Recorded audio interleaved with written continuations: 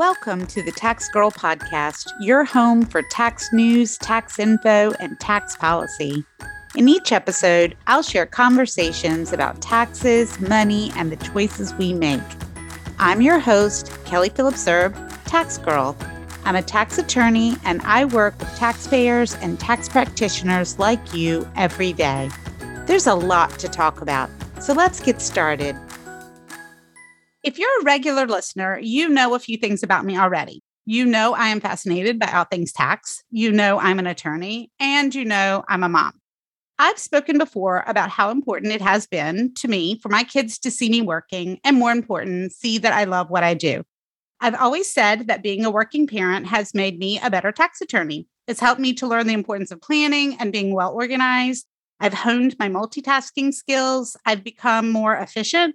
And goodness knows, I've learned a lot about patience and empathy. That's why I perked up when I heard about All Before Dinner, a networking group for working moms.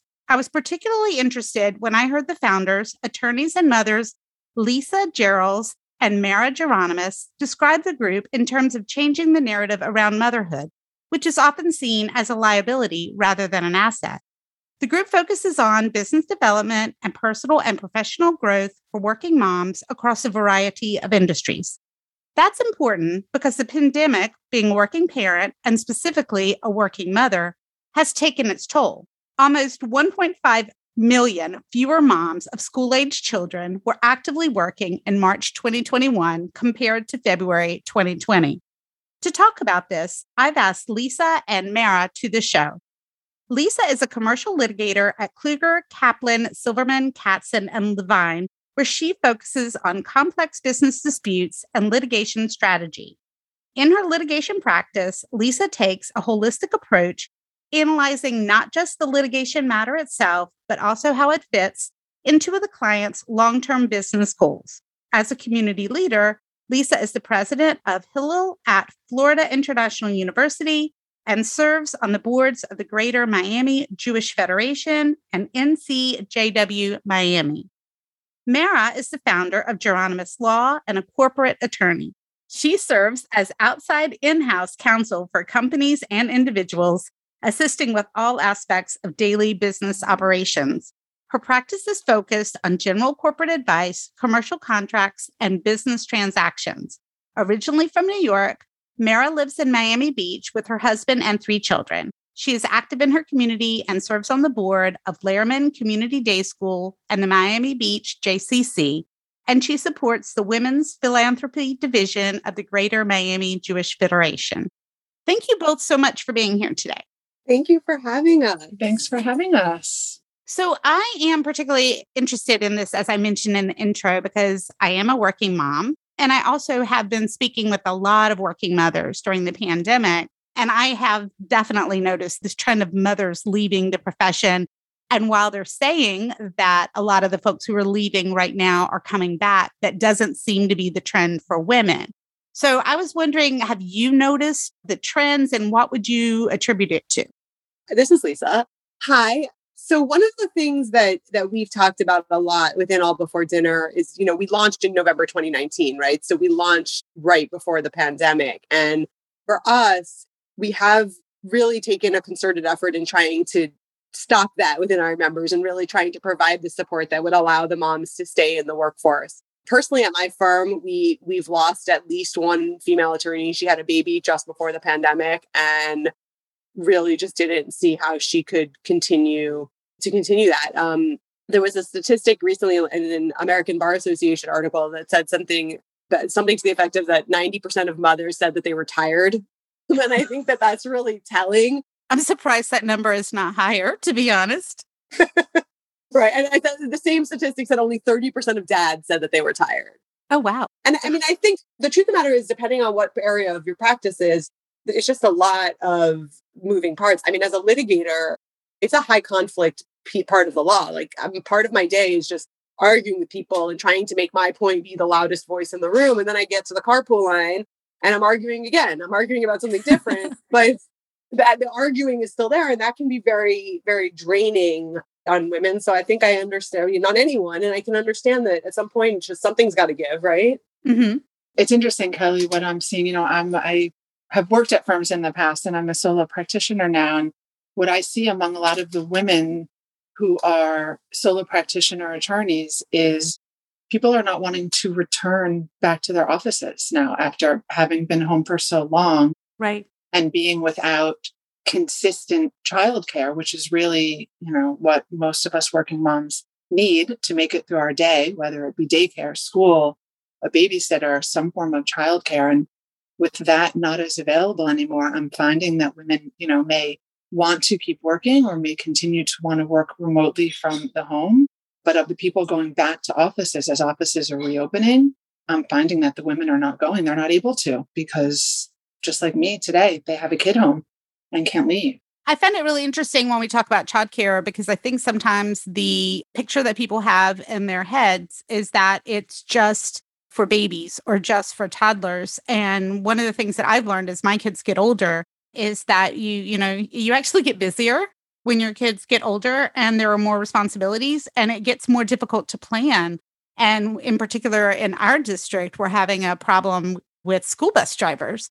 So things like activity buses and extras that we might have been able to count on in a pre-pandemic world might not be available. And, we might not feel comfortable putting kids on buses as much. I know during the pandemic, my daughter plays field hockey. And when we would have an away game, my husband or I would have to take off work to drive her because she's a goalie. So she has a lot of stuff anyway. And I didn't want her always sitting on a bus with a lot of kids, especially at the height of the pandemic. We were trying to protect her as much as possible.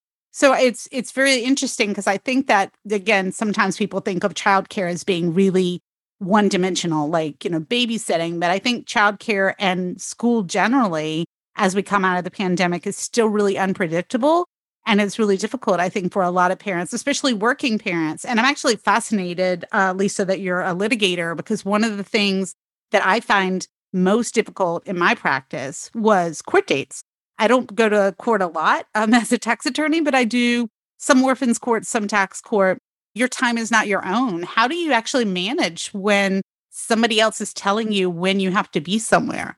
So it's so funny to hear you say that about the age of the children, because I took a leave of absence when my oldest child was in third grade. And I didn't take any really other than my maternity leave when my kids were little, because they were home. They were home. They were in daycare, wherever they were. There was a warm body. They were happy. I was happy. It was fine. I didn't feel, but the demands on my time as my kids got older, I 100% agree with you. They can't drive. They have to go to this sporting event, that sporting event. When they were babies, their extracurriculars were very limited. Exactly. And so, look, I mean, the way it works, I'm very fortunate in that I'm at a firm that allows me the flexibility to have a part-time schedule. Part-time meaning, and part-time in litigation is sort of a funny thing because I just have a reduced caseload, right? Mm-hmm. So, and when it's busy, I don't really have control over that. So when it comes to court, for the most part, I just, my husband has been home through most of the pandemic. He actually works in finance and was one of the few firms that didn't go back until November of this year. And it's just a lot of planning. I also am very fortunate to live 15 minutes away from my parents. We actually came back to Miami so that we could be closer to them and build that support system, because the truth matters, I couldn't do it otherwise. Especially, I began my career in family law, and in family law, you can have a hearing on a drop of a dime. In litigation, not so much. Like, we're kind of planners. We get it on the calendar a couple of weeks in advance. Mm-hmm. And then I would also add, for better or worse, I think due to COVID, Zoom court, I think, is the way of the future. I used to drive 45 minutes to sit in a courtroom for another 45 minutes to be called for a 7-minute motion calendar.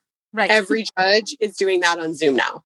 So conceivably, I can be in Miami, Broward, and Palm Beach County in one day and never leave my desk. Right.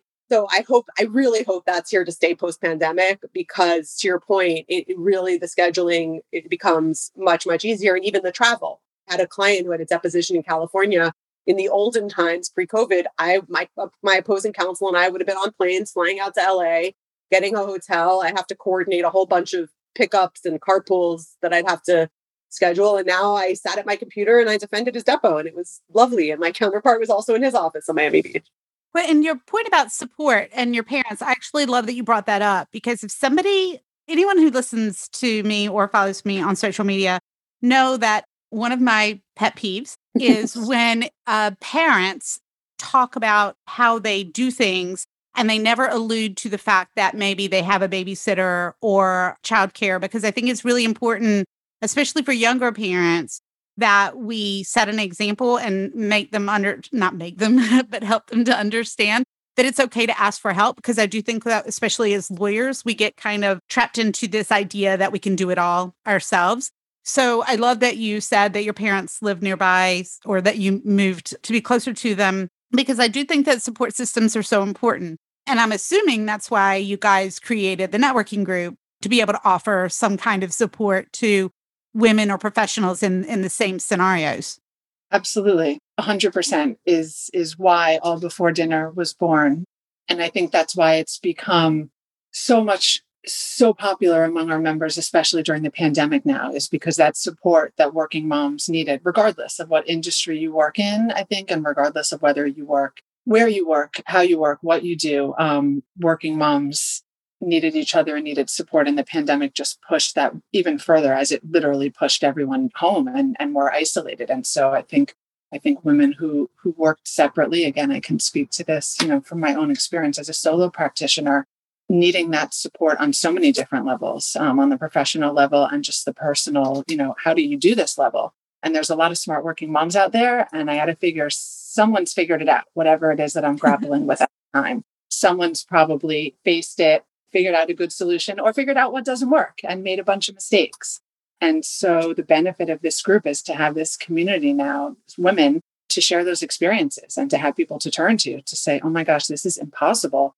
I've got 3 kids in 3 different places and I'm hosting a Zoom meeting from my car. And how do I do this? And there's a woman in the room who's actually going to tell me how to do it because she's done it.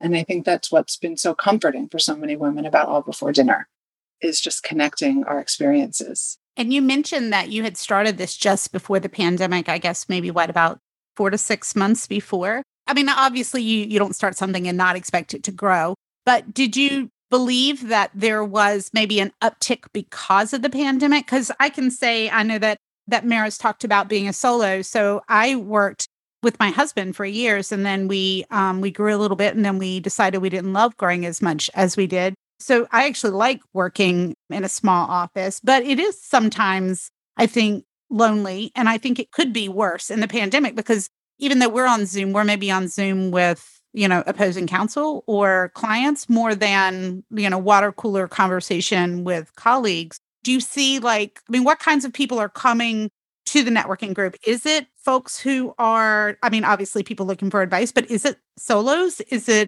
folks who are just hearing about it? Is it an uptick because of the pandemic? Is it all of those things? What do you attribute the success of it to? So it's interesting. So we started in November 2019, mostly because we felt like the traditional networking models didn't really work for us. There's a lot of models that are really focused on business development. Mara and I have a lot of business that we refer. But the truth of the matter was that we didn't have time for the models that had a 2-hour breakfast, a 2-hour lunch, happy hour. None of those things worked for us because we were just trying to get our work done and get home, but also we wanted the network.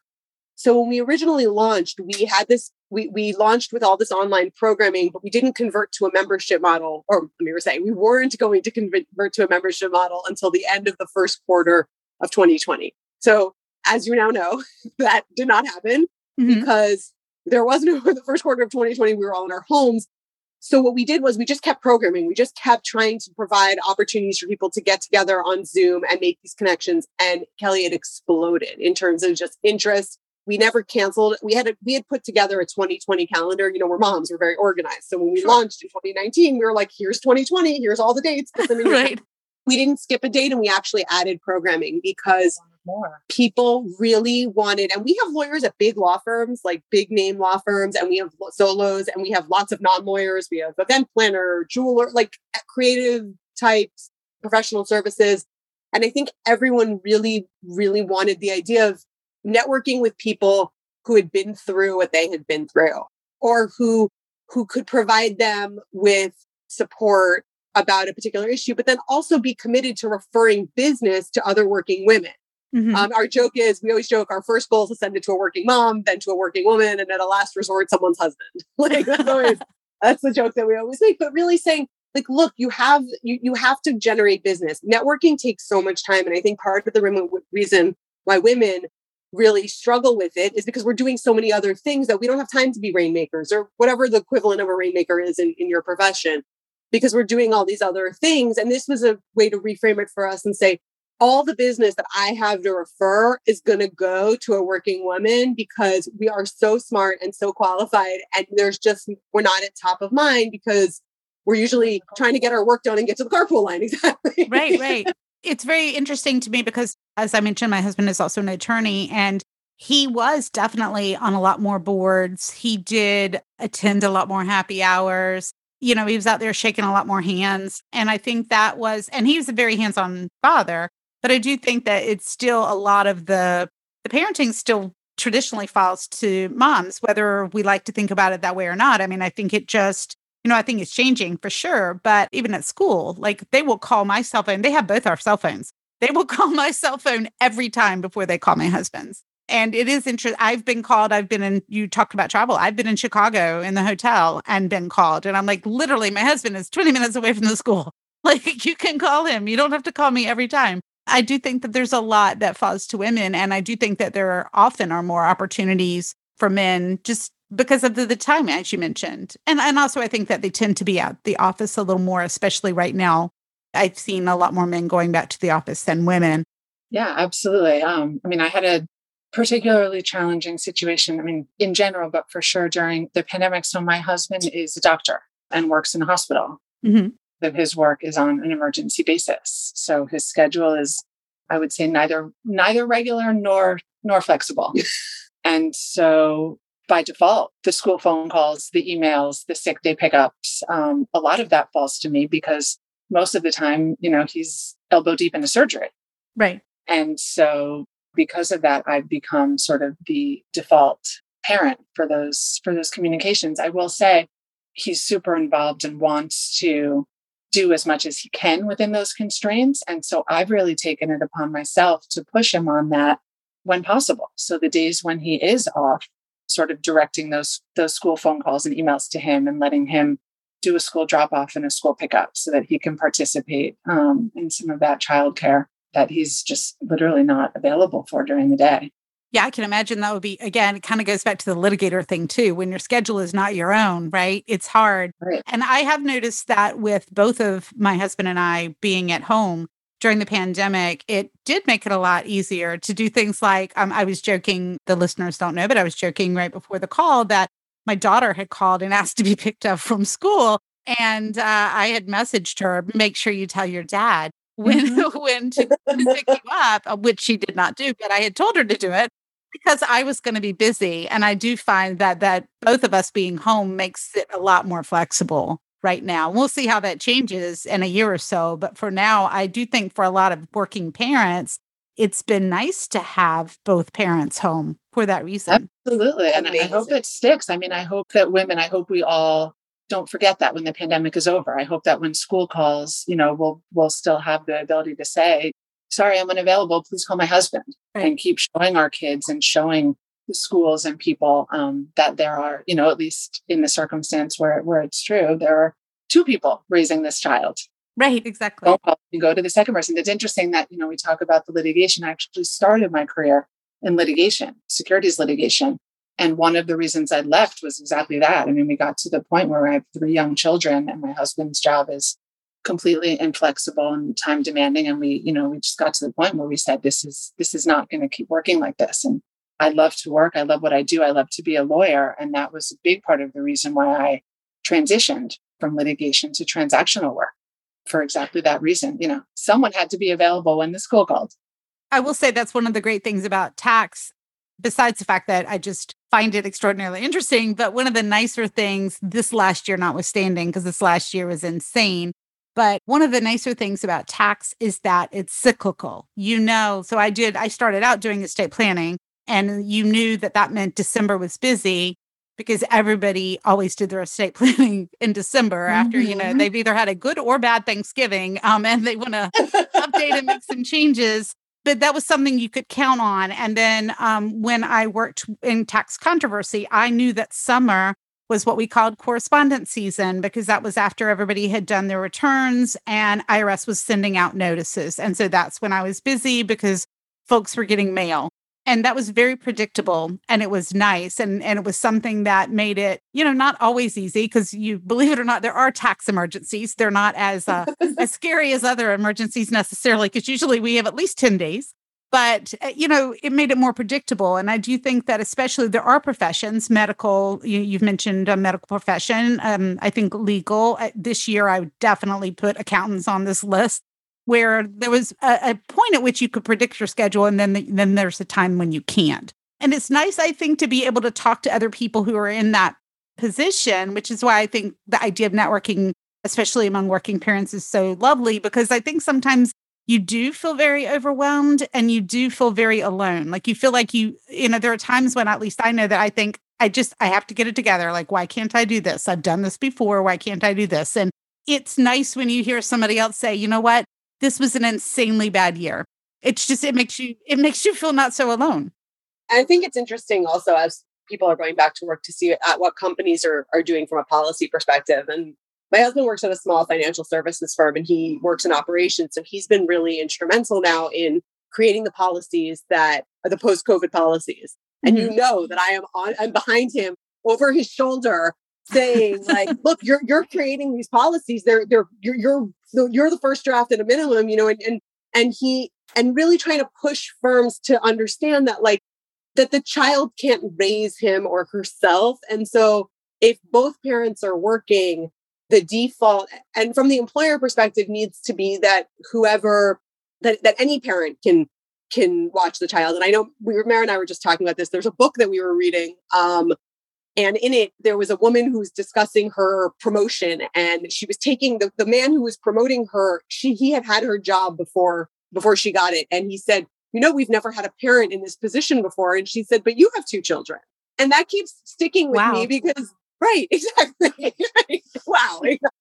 Because the default to mom, like, sometimes I'm not the best person for that. And I have to, like, in my house, I have no patience. And if it's something that's like, particularly when the kids were little, where it was like really like these small projects, like, I wasn't the right parent to do that work. There's certain types of homework where today I'm not the right parent to help. And just because I am a woman does not mean that I'm better equipped to do that. And so what I find that's been really nice, and I hope that and I've heard from some of my friends at big law firms that it's starting there too, which is where it has to start, because the smaller companies don't always have the resources to be as accommodating, is to acknowledge that that the child is raised by the parents, not by the mother. Once upon a time, I guess there was a life where essentially there was a whole life, and 50% of it, the earning was being done by the man, and the other 50%, the home part, was being done by the woman. But the whole is still the same if both parents are in the office. You just have to figure out how to make that work. And so to see the companies really starting to shape policies that take that into account, I really think is something that came out of COVID that I really, really hope sticks, because that's the only hope in my mind that women are going to have to be able to continue to work. Because, like, Mara's got a kid home in quarantine today who because they had an issue in her class. And so she's home, like, she can't watch herself. So the best laid plans, you can do all the planning and the scheduling in the world, but there has to be an understanding from the part of the employer that I may love my job and like what I do and be good at it and move the ball forward. But, like, if someone's sick, I got to go to school. Right. It is interesting when you talk about, like, big firms and how people react. I've told the story on the podcast before, so people might recognize it. But I think so much of it we've been conditioned to believe is negative, and we tend to anticipate that people are going to react negatively. And the story that I always think of is when my oldest child was still a baby, I was supposed to go to a tax supper club, which was a meeting in Philadelphia and it's as geeky as it sounds. It really is like it's an invitation only tax group where you sit around at lunch and talk about once a month and talk about tax items. And it was really important to me to go. I was one of just a handful of women. And my husband got called out to a client site and could not watch Kate. And I didn't know what to do. So I took her with me. And I sat there the whole time terrified that somebody was going to say something. And it was at one of the bigger firms in Philadelphia. And the managing partner of that firm was a tax attorney. And he said at the beginning, Kelly, I see you have your baby with you. And I said, yes. And he said, I'd like to see you after. And my head immediately went to, I'm going to get lectured about not bringing a baby to this event, but I had no choice. And so I was, making all the excuses in my head and it was going to be terrible. And afterwards, brought Kate over and I had my whole story, like, oh, we had a plan and it fell apart and I'm so sorry. And, the whole bit. And he just wanted to be introduced to the baby. He was doing the whole like playing with her thing. And I was sitting there the whole time like literally afraid, because I do think that we sometimes anticipate that there's negativity associated with motherhood and working too, when it's not always the case. I mean, I know it can be, especially in some professions, but I remember that moment like with such clarity, because I remember willing her not to cry. She was a really quiet baby during the day. I was like willing her not to cry. She was very happy. She did not sleep, but she was very happy to sit there and look around and play with the things on her little carrier. But I really was terrified that this partner was going to give me this lecture about how we don't do that. And it was as if it was nothing to him. And I just remember being struck by that early on, because it also did make me think about parenting in a different way. Because I do think, again, that because of what we're conditioned to, we often assume the worst. I love hearing that story, because I think that it's an understanding that you can be a really good lawyer, and the fact that you happen to have birthed a child is not impacted by that. But also someone has to take care of the child, because children don't raise themselves, and we don't have universal pre-K. We don't have any, there's no systems that would allow us to leave the kid somewhere else. And so it's nice to hear that there are people who can see that having a child is, I think you said at the beginning, we always say it is an asset and not a liability, because, when I had my first child, I went out on my leave and I had like a very crazy schedule. I had her in daycare and I would leave to go pick her up. And I was coming in very early in the morning. And I remember one of my partners now, he said, it took me a while to get used to the fact that I come by your office at 4:00 and you're not sitting at your desk. He's like, but I send you an email and you reply faster than the 5 guys who are sitting at their desk. And he's like, so I prefer to work with you because I know that you're going to get your work done. And it was like, this is the partner who had his children later. And then subsequently, he even has come even more. He's like, wow, that was crazy that you did that, because now he gets it. But I think being able to understand that women are multitasking skills. And I'm careful there, because I have to say, especially in COVID, I've tried not to multitask, because it's different from having a lot of balls in the air. That's different. But actually doing more than one thing at a time, I found I'm not very good at, it turns out. Mm-hmm. I don't think anyone really is, but being able to know that you've got this thing on the back burner, and as long as it's not time sensitive, it'll get done on the times that are convenient for me to work. And sometimes that's not necessarily working hours. That's the truth. And if I'm writing a motion for summary judgment, and as long as I don't blow the deadline, it doesn't matter when it gets done, is sort of the attitude I've taken. And I've been very lucky to work with a lot of people, men and women, who generally subscribe to that idea. Not always my opposing counsel. Let me ask you actually a question about time, since you mentioned being able to work at different hours, because I've always done that. And folks who know me know that I would often write at 1:00 in the morning, because that was when I had time to myself.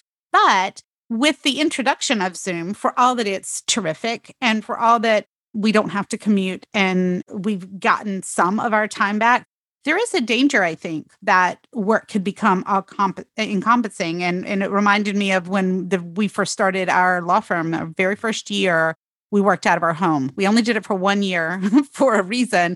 And a lot of that reason was we had a dedicated space in the house and a dedicated phone line. And we would be eating dinner sometimes, my husband and I, and we'd hear the phone ring.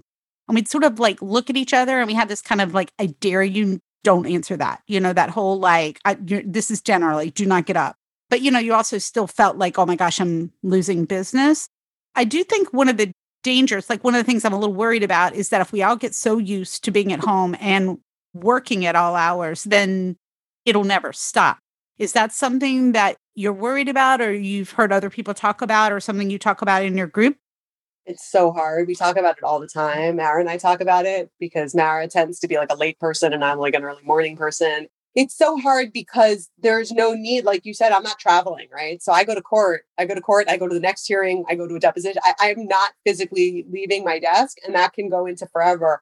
Fortunately, having 2 kids at home really helps with that, only because they're very disruptive. And then the other thing is I've really forced myself, and it's funny, I feel like a broken record with these email timers, but Mara introduced me to sending emails on scheduling with like the scheduling function. And I really started doing it only because it doesn't matter when I'm working. It's when I want the person to know when I'm working and when I want the person to receive the email. And that's just one example. I really force myself on the weekends, if I'm going to send work related emails, to use timers, because I don't want people to feel like they have to respond to me, because then I'm going to feel like I have to respond to them, and round and round it goes. And forever, we're all going to be working until all hours.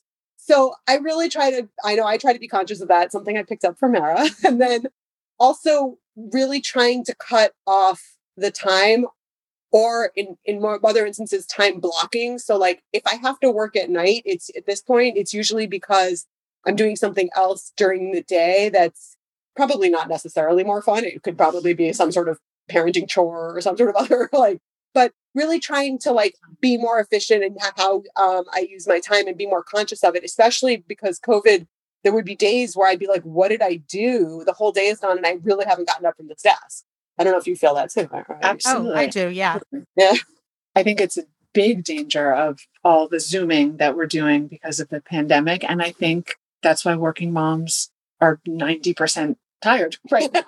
Right. It's exhausting. I mean, I see, look, the past few days I've witnessed my daughter, who's 8, like Lisa said, she's home, school quarantined to class. So she's doing online school with her class. And I watch her on the computer for hours and hours, and it drains her, and she gets loopy and she can't focus. And I think that's what happens to us as well, but we're adults. So we try to hold it together.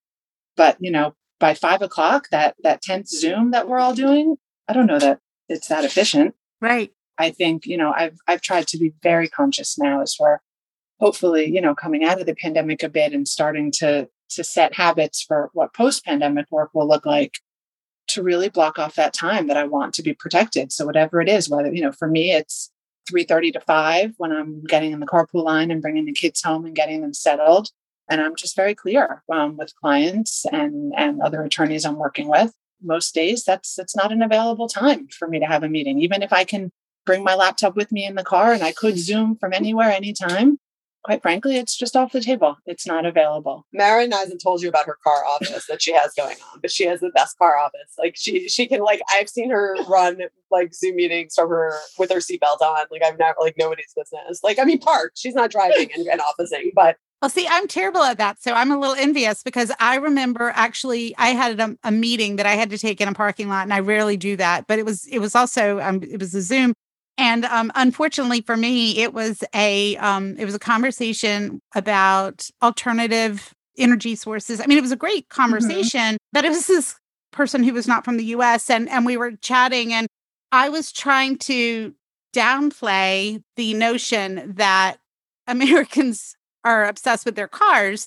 And there I was in my car, and I actually angled the laptop, because I thought, you know what, I live in Chester County, Pennsylvania. It's very beautiful. And I thought, you know what, I'll kind of angle the laptop out so that he sees trees. And there was like a giant like F-150 right next to me. And I'm like, seriously? So I like flip it the other side, and there's like a giant, like, Tahoe or something. I'm like, this is impossible. Right. So I don't have that kind of luck. My car meetings have not gone well, so I try to discourage them. Mara has a virtual background that she uses. Right. It's funny. I've been the opposite. I've started going into the office, and I was remote. I went back from my leave of absence from my firm in February 2020. So you can imagine that was like, I had taken about 18 months off, and I came back, and I was always, at that time, there was like, there's no space for you. There's work for you, but there's no space for you. So you will be remote.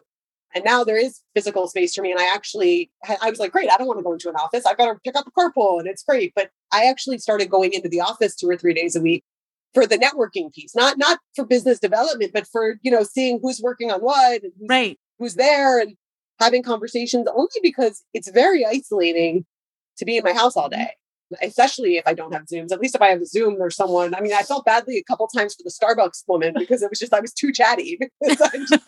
I hadn't talked to anybody. No, not enough Zooms, exactly. So I started going into the office and trying to schedule like a breakfast, a lunch, a coffee, a walk, just to, we have this networking group where we're trying to be really deliberate about business development. And I found that I wasn't doing that because I was at home all day. And that wasn't really achieving the goal, which for me is getting out, networking, meeting people, talking to people, reconnecting with people I already know, meeting people that I'm being introduced to. We do a lot of that on Zoom, especially for All Before Dinner, because that's how we've met most of our, in the pandemic, I've met two people in person who I've had an 18-month relationship with, and I've never seen their faces in person. One of them was much shorter than I thought she was going to be. And the other was what I was expecting. Is the goal to keep the All Before Dinner online, or are you going to be doing live events, or what is your long-term strategy for the networking group? Sure. So yes and yes. The goal is to keep it online, and the goal is to get people together in person. So when we first developed the group, we tried to be very mindful about towing the line between in-person and virtual. We actually scheduled our monthly networking meetings even before the pandemic. Were always virtual. They were always video chats. All right, we called them video chat. Zoom wasn't even in our lexicon all the way back then. So we were very progressive with our networking video chat lunches. But the idea behind that was we wanted to develop a program where people were getting together regularly, but in a way that was convenient for working moms. So we figured if you could join a meeting virtually from your desk during lunchtime, most people could take a break, eat at your desk, eat at your car, go run an errand, whatever it is. We found that at least for our members, many working moms were best with that sort of midday, 1 hour break time. And so we decided to do that virtually for the convenience of it, figuring that it would allow more members to get together if more people could just hop on the computer. But with that said, we also knew that in order for people to really know each other and trust each other enough to refer business to each other and know what each other does really deeply, you have to get together in person. So We do want to get back to that model.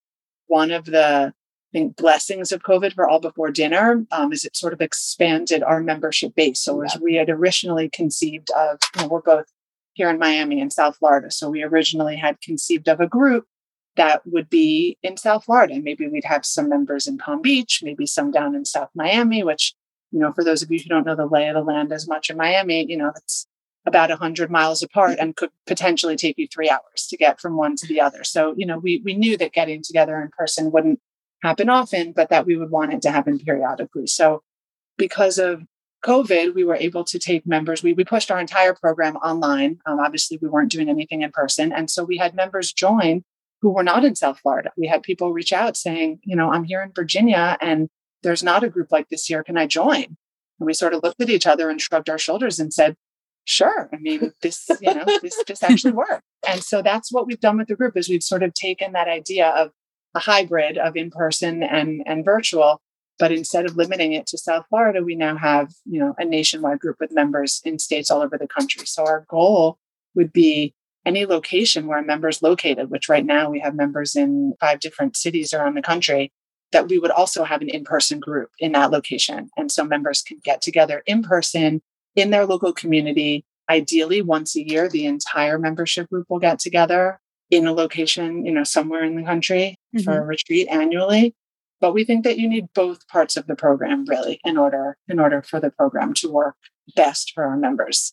I don't think we intended to take people out of the state, but we met a couple of women who had jobs, who had professions where it didn't matter where their business came from, right? They're not like a hairdresser in Miami who needs clients in Miami. And so we started, we had ended up with 2 women in Chicago, both of whom got business pretty quickly through the connections in the group and who asked us if we would build a group in Chicago. So we actually just launched in Chicago on Zoom in November. We had this plan. We were going there. We had a whole plan, but as you know, Chicago is not warm in November. Yes. And it's just right before vaccines were approved for kids and everyone's a mom. And they said, look, don't come. We'll see you in May. Don't come.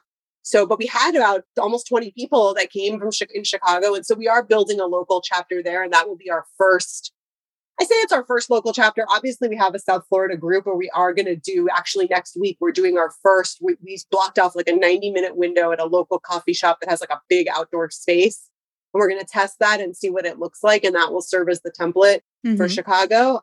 And the Chicago women, they said to us, you have this name, you have this brand, you have this ethos. Like, can you build us a group here? And we're doing that. So that'll be our first test run. And then hopefully we will go into the other cities, into Austin, we have members in Virginia. We have 2 in New York. And then even within South Florida, we have like people in Palm Beach County who want their own group up there. And so ideally create chapters. We are being very thoughtful in how we grow, though, because the service that we provide to working moms is the support, the introductions, oh, Kelly, you need to meet so-and-so, and just the constant introducing and creating those groups. And as we get bigger, we're very mindful of how we do that. Right. But it's been really exciting because as the world returns to normal, whatever that means, we're still here and we're still growing and the interest has not died down. If anything, particularly lawyers love us, I think, because they don't feel in their workplace like they have anyone where they can be that honest, where they could be like, I got peed on right before I went to court this morning. Somebody who could be that honest with you. You're not going to turn to your a partner or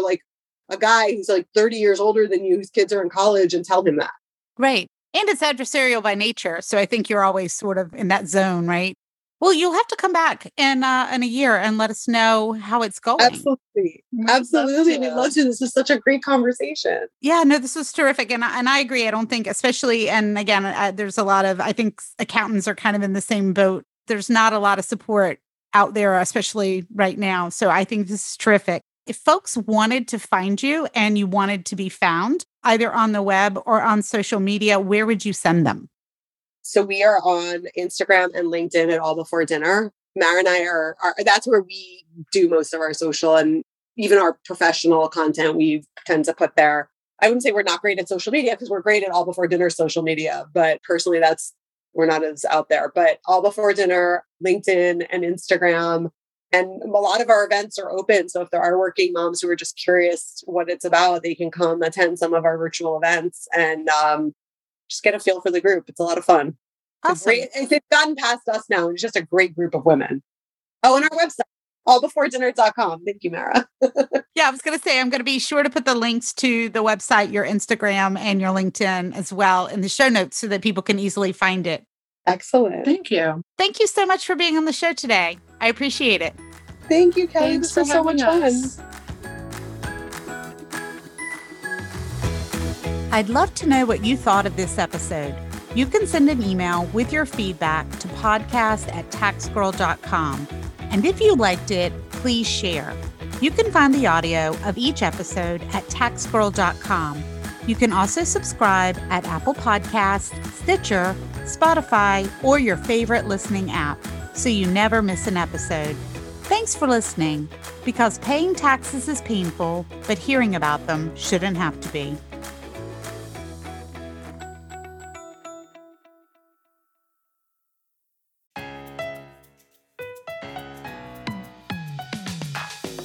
The number of words in the tax code is estimated to be 1 million, about the same length as the entire Harry Potter series. Add in IRS regs, rev rulings, and case law, and it can be a lot. We all need a little help to sort it out. Each week on the Tax Girl podcast, I talk to the best in the business. And these aren't crazy technical dives. They're interesting and easy to digest looks at topics that matter to you. It's all that you need to stay ahead on the most important tax issues. You can subscribe to the podcast for free on taxgirl.com, because paying taxes is painful, but hearing about them shouldn't be.